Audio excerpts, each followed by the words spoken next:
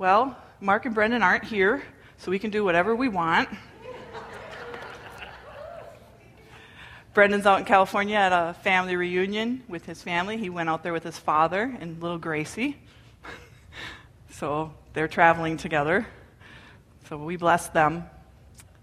And Mark has been helping a church in need in the area, and he's with them today, so we bless him too. Well, already I don't want to start where I thought we would start. How many of you were moved and could feel the love of the Lord in our opening? And I just, if you don't mind, just hands raised high. Yeah. I was ruined. And then I'm like, oh no, can we just stay here for 45 minutes? So we'll try and maybe make this short and go back there. And Morgan comes up to me and goes, are you okay? And then Morgan's a safe place for me, so I start crying. And I'm like, no, I'm not okay. So I'm not really sure what the Lord is going to bring out of today's message. I've prepared, but let's be listening. Let's be listening to what he wants to say to us, because it might take us off the map. And I don't want to be afraid of the risk of what that might be. Because when we're secure in Jesus, which we will talk about today, because he is undeniably unshakable, we can risk. And we can step out. We can reach out. We can go off the map, because we can trust him. Because he's our anchor. We're anchored in him. And it's solid. It's super, super solid. I am going to start us off with the video, which will really help my heart get back from where it just was. Not that it has to, but I want it to right now. And so just watch this video, and then we'll talk about it. Come on, we're on the brink. Come on, we might sink when we jump in. Learn to swim. Come on, we're on the clock. Come on, don't sit around and watch your days go by when you can learn to fly.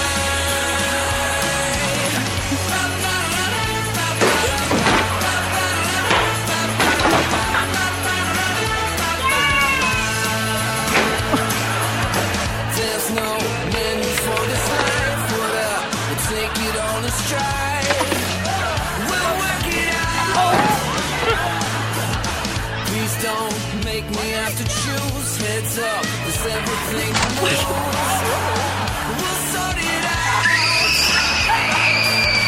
Come on, we're on the brink. Come on, we might sink when we jump in. But we can learn to swim. Come on, we're on the clock. Come on, don't sit around and watch your days go by when you can learn to fly.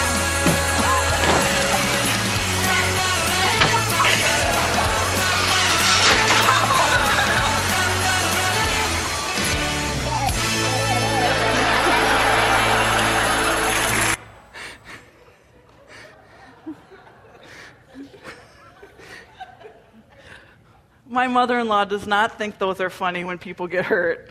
And it's so hard to watch that with her, because we're all laughing and she's like, that is not funny. But we think it's kind of funny. Sometimes life brings some unexpected things. They don't go as we plan. They don't go as we think they ought to go.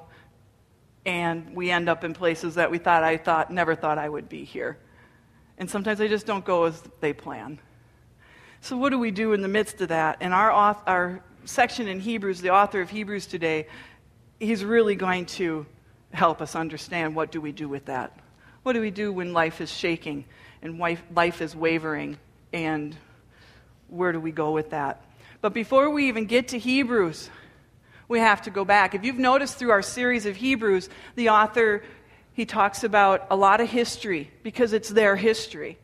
It's what they know. So he talks about Moses. He talks about all the fathers of the faith. He talks about, he quotes Psalms a lot. He brings us back in history a lot.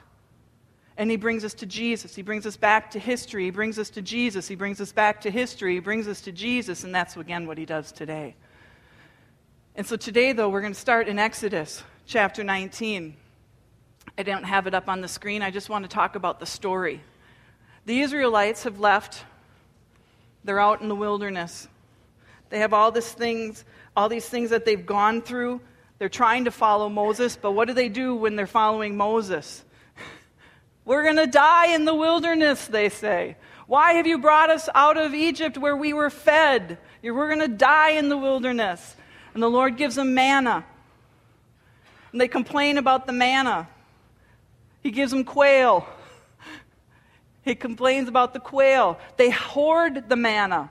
They even gather it because they don't trust it'll be there in the morning like he said it would be. So they hoard it and they gather it. And do you know what happens to it the next day? It's rotten. So they thought, they had a plan. I'm going to take more than I need because I'm not sure what tomorrow will bring. And then they wake up and it's rotten.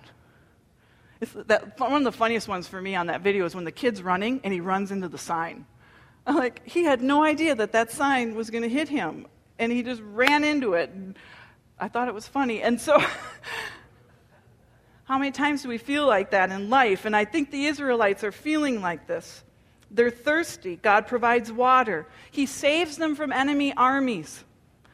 God is revealing himself over and over and over to the Israelites, saying, this is what I can do for you. This is what I'm going to do for you.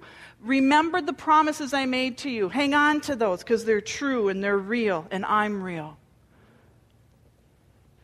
He gives them wisdom of Jethro, Moses' father-in-law, for a judicial system.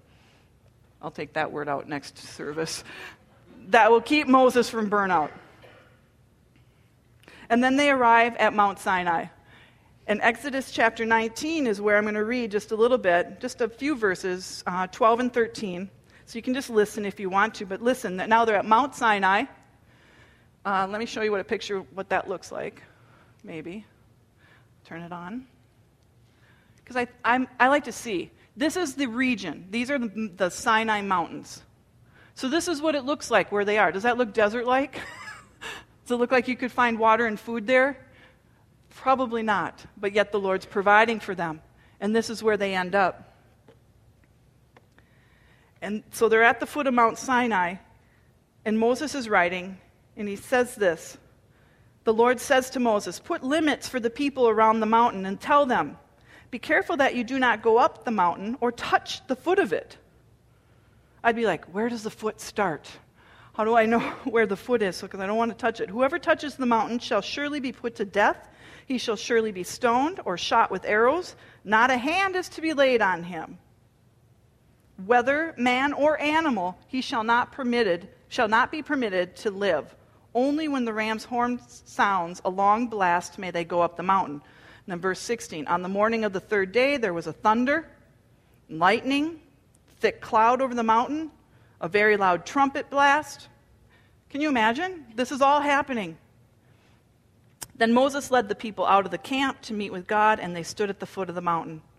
Mount Sinai was covered with smoke because the Lord descended on it with fire. The smoke billowed up from it like smoke from a furnace. The whole mountain trembled violently, and the sound of the trumpet grew louder and louder. Then Moses spoke, and the voice of God answered him. This is their history. The recipients of the letter of Hebrews, this is their history. These are their people. This is where they come from, and they know this, and they know it well. In Deuteronomy 9, we hear that they're at the Jordan. They're about ready to cross the Jordan. And Moses recounts this again, this experience, this incident, this event. He recounts it again. And he says, I feared the anger and wrath of the Lord. This is their history. And this leads us to today's chapter. We're going to look at a few of the scriptures, and then we're going to talk about it. Here's the scriptures, starting in verse 18. You have not come to a physical mountain, a place of flaming fire. Okay, so do you see it? This is their history, and now, how many years later, the hundreds and hundreds of years later, he's recounting it. So this means something to the author, or to the recipient. It means something to the author, but also to who he's writing to. You have not come to a physical mountain. What is he saying? This is not Sinai. This is not where we are. A place of flaming fire, darkness, gloom, and whirlwind, as the Israelites did at Mount Sinai. For they heard an awesome trumpet blast and a voice so terrible that they begged God to stop speaking. It's not where they're at. They staggered back. The Israelites staggered back under God's command. If even an animal touches the mountain, it must be stoned to death. Hebrews 12:21. Moses himself was so frightened at the sight, he said, I am terrified and trembling. He's quoting Deuteronomy 9. I'm terrified and trembling.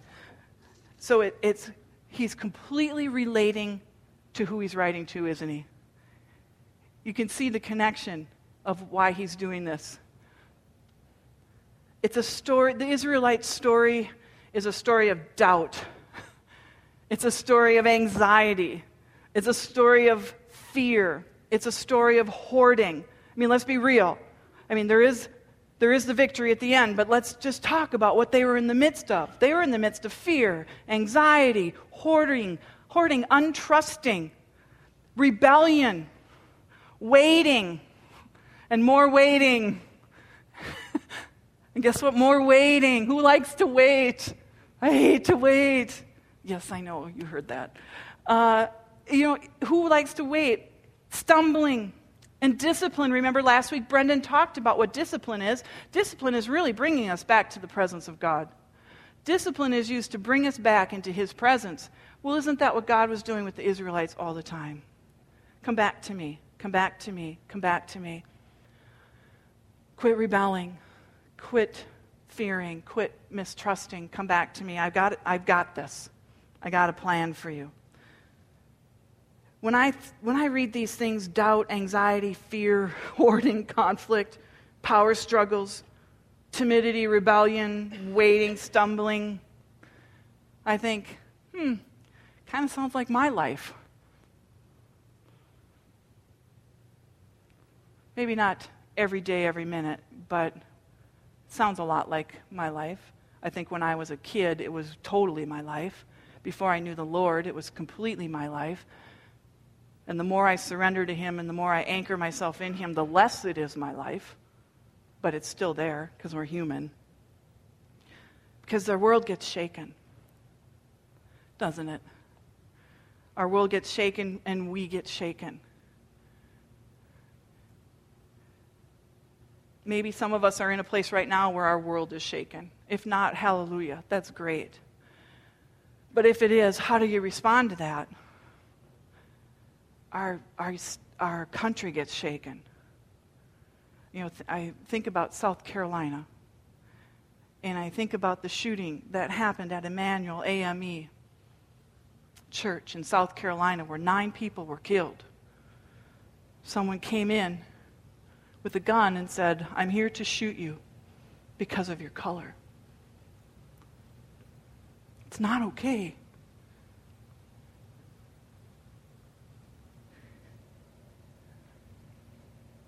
I was just thinking about it, and the Lord just had me praying and interceding a lot for that event and just for our country and all the things that have been going on lately, especially around the issues of race.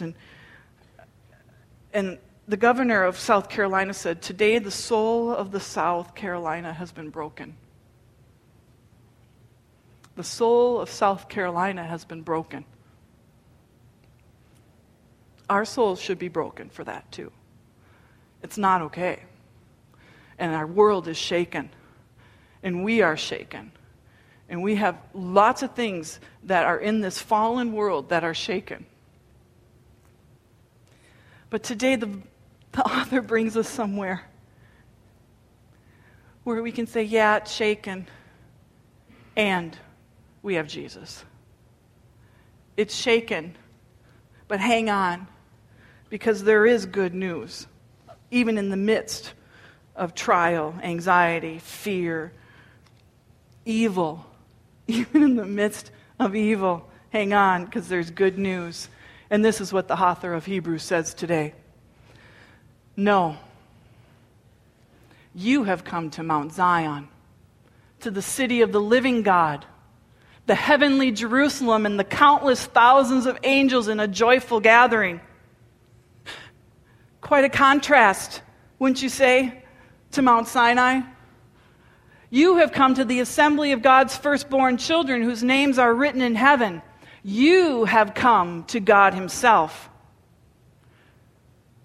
This is what the author is offering. He's offering this. This is what we're talking about. We're not talking about a God that's going to smite you down like Brendan was talking yesterday. It seems like yesterday. And he's not talking about that. He's talking about this. Let me be honest with you. This is the good news. This is what you've come to. You've come to God himself. You even have access to him. You have access to him. It's okay to touch the mountain. The work has been done that you can touch the mountain where God resides. You have come to God himself, who is the judge over all things. You have come to the spirits of the righteous ones in heaven who have now been made perfect. Then listen to this, and I think it's the point of the author. You have come to Jesus. He's not saying you will come to Jesus. He's not saying to these guys that you can come to Jesus. He's saying you have come to Jesus. You are his. Don't forget it. Don't forget it when the world shakes us.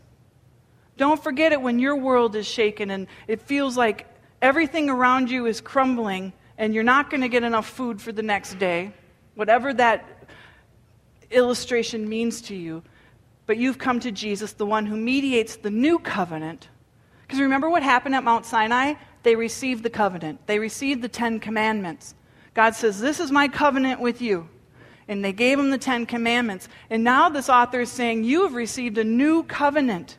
It has meaning to them. It has implications to them between God and people. And to the sprinkled blood, which speaks of forgiveness instead of crying out for vengeance like the blood of Abel. You have come to Jesus. I think that's what God wants to remind us of today. We have come to Jesus.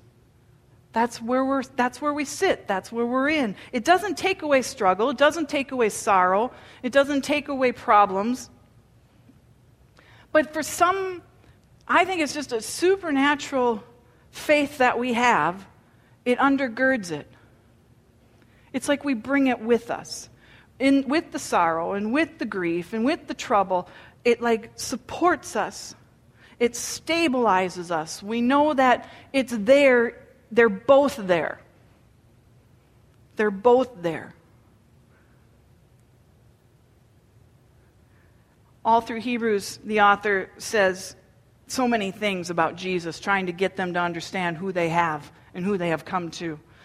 He's the exact representation of God. He's better than the angels. He's the founder of all salvation, greater than Moses. Can you hear this? We've talked about this through this series of Hebrews.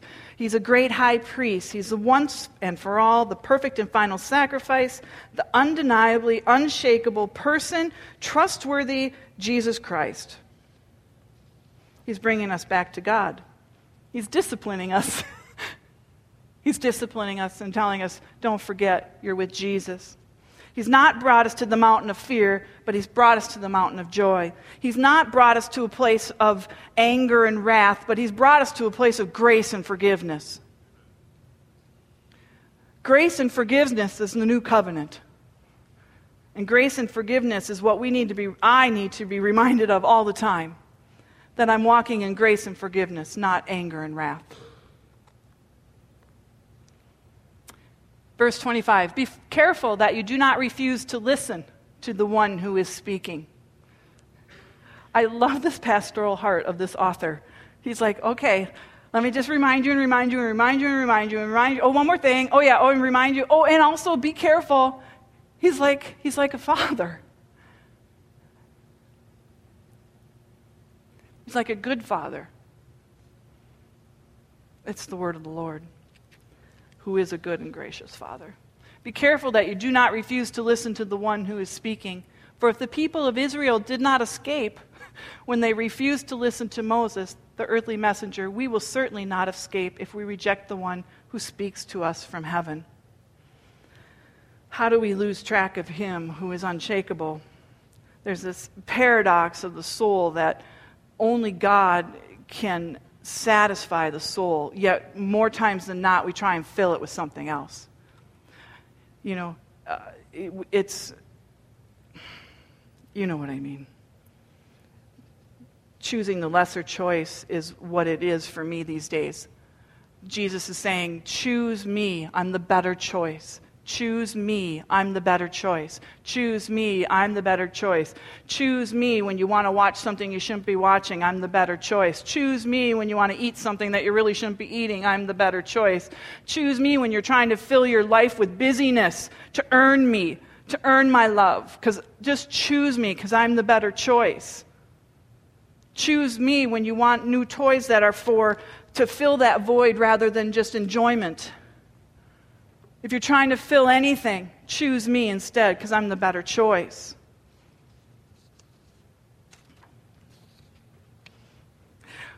When God spoke from Mount Sinai, the author says, his voice shook the earth, but now he makes another promise. Once again, I will shake not only the earth, but the heavens also. This means that all of creation will be shaken and removed, so that only unshakable things will remain. Hang on to, attach yourself to the one who's eternally unshakable. I was talking with Mark Spencer, which this won't surprise you what I'm going to say next, and he was talking to me about attachment theory. So our in-house, he's not a clinical psychologist, but that's what it feels like sometimes. And what he was saying to me, we were sitting at Caribou over in Blaine, and he said to me, people who have healthy attachment are grounded. And it's like they have one foot that's grounded, and so they're able to reach out because they know that this is grounded. And they have this ability to risk, the ability to reach out, ability to serve, ability to be humble, ability to, do all these things because they're grounded. Their attachment has been healthy. Their attachment has been good. Scott and I grew up going to the lake. We met when I was 9 at the lake, which you probably get tired of hearing someday. But his younger sister and I are the same age, and we would go out on this raft. We would push the raft out that Scott's dad made, and did you make it with your dad?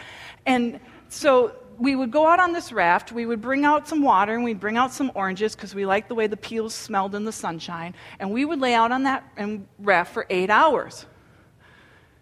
Every day. That was my life growing up on the weekends when I was about 10 to 12 to 14. But there was something that was needed to do that. It was an anchor. So we would put the anchor up on the raft, and we would push it out, and we'd swim it out, push and swim, and push and swim. And I still love the water to this day. We'd get it to where we want it to be, which is always way farther than the parents want you to go. And then you throw the anchor over, and then you could start. You could start your busy task of laying in the sun.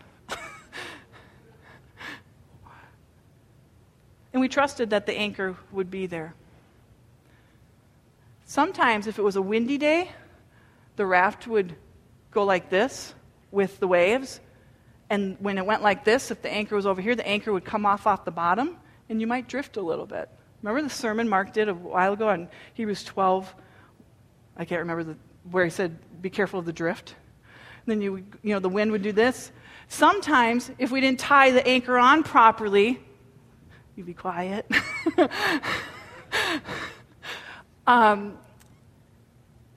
You'd lose it. And it just came to my mind this morning during worship that, are we tied on securely to Jesus? I know it seems so simple. Are we attached to the right thing? Are we attached to something that's stable and healthy and good? When I was looking up a little bit about attachment theory, don't tell Mark, but I looked on Wikipedia. It says this: insecure attachment patterns can compromise exploration and the achievement of self-confidence. The set goal of the attachment behavioral system is to maintain or achieve proximity to the attached figures. Attachment to the one who doesn't move, the one who is undeniably unshakable, is Jesus Christ. And are we attached to him? We use a language around here about being with Jesus. It's just another way of saying that. It's just simply attach yourself to him. Make sure he's always with you. Make sure he's always in your presence, because the world will shake us. Life will shake us. But he's undeniably unshakable. Undeniably unshakable. He never moves. He never changes. He's always there. His new covenant is grace and forgiveness. Draw nearer to him. If I could encourage us to do anything, it would be draw nearer to him.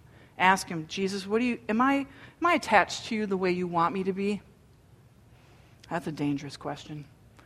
Verse 28, since we are receiving a kingdom that is unshakable, let us be thankful and please God by worshiping him with holy fear and awe.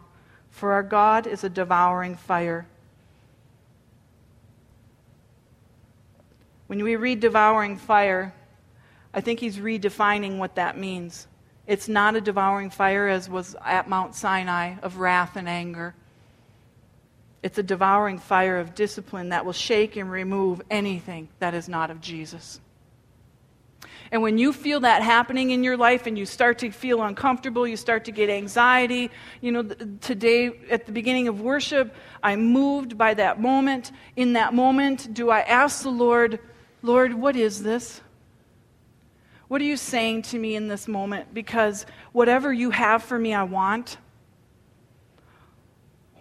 Or do I run from the uncomfortableness? I hope more and more in my life I learn to just choose him and say, Lord, what are you doing? Because I want what you want. Even if it doesn't feel really good at the time, I want what you want. Because he's shaking and removing anything that is not of Jesus. And if we trust him as unshakable, undeniable, trustworthy Jesus Christ, our Savior, our Redeemer, our healer, and everything like that, don't we want what he has for us?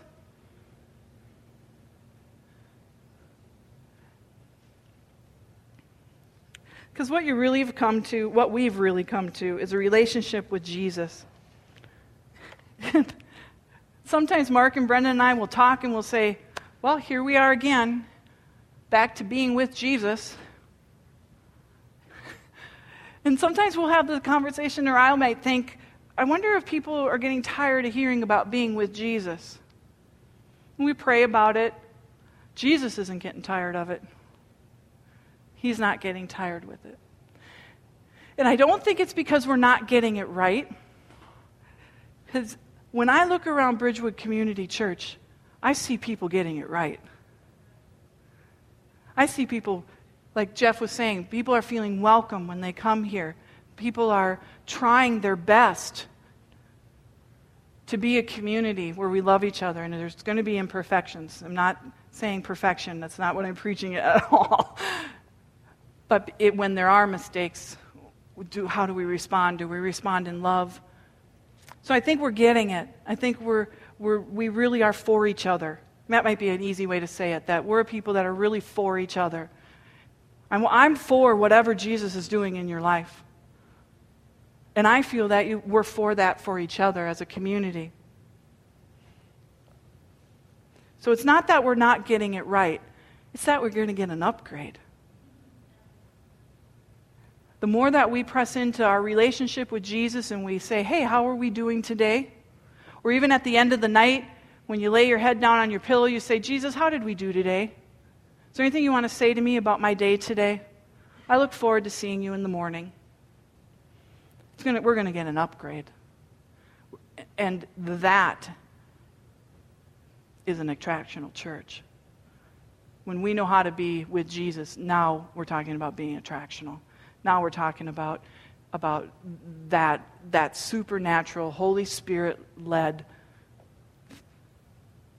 people that bring Jesus into his presence. Let's pray. Father, thank you that you... What do I want to thank you for? I thank you that you have given us a new covenant of grace and forgiveness. I thank you that you have given us a call to an upgrade as a family here at Bridgewood. I thank you, Lord, that you are relentlessly pursuing our relationship with you. And I pray that we would respond accordingly, because you are trustworthy and unshakable.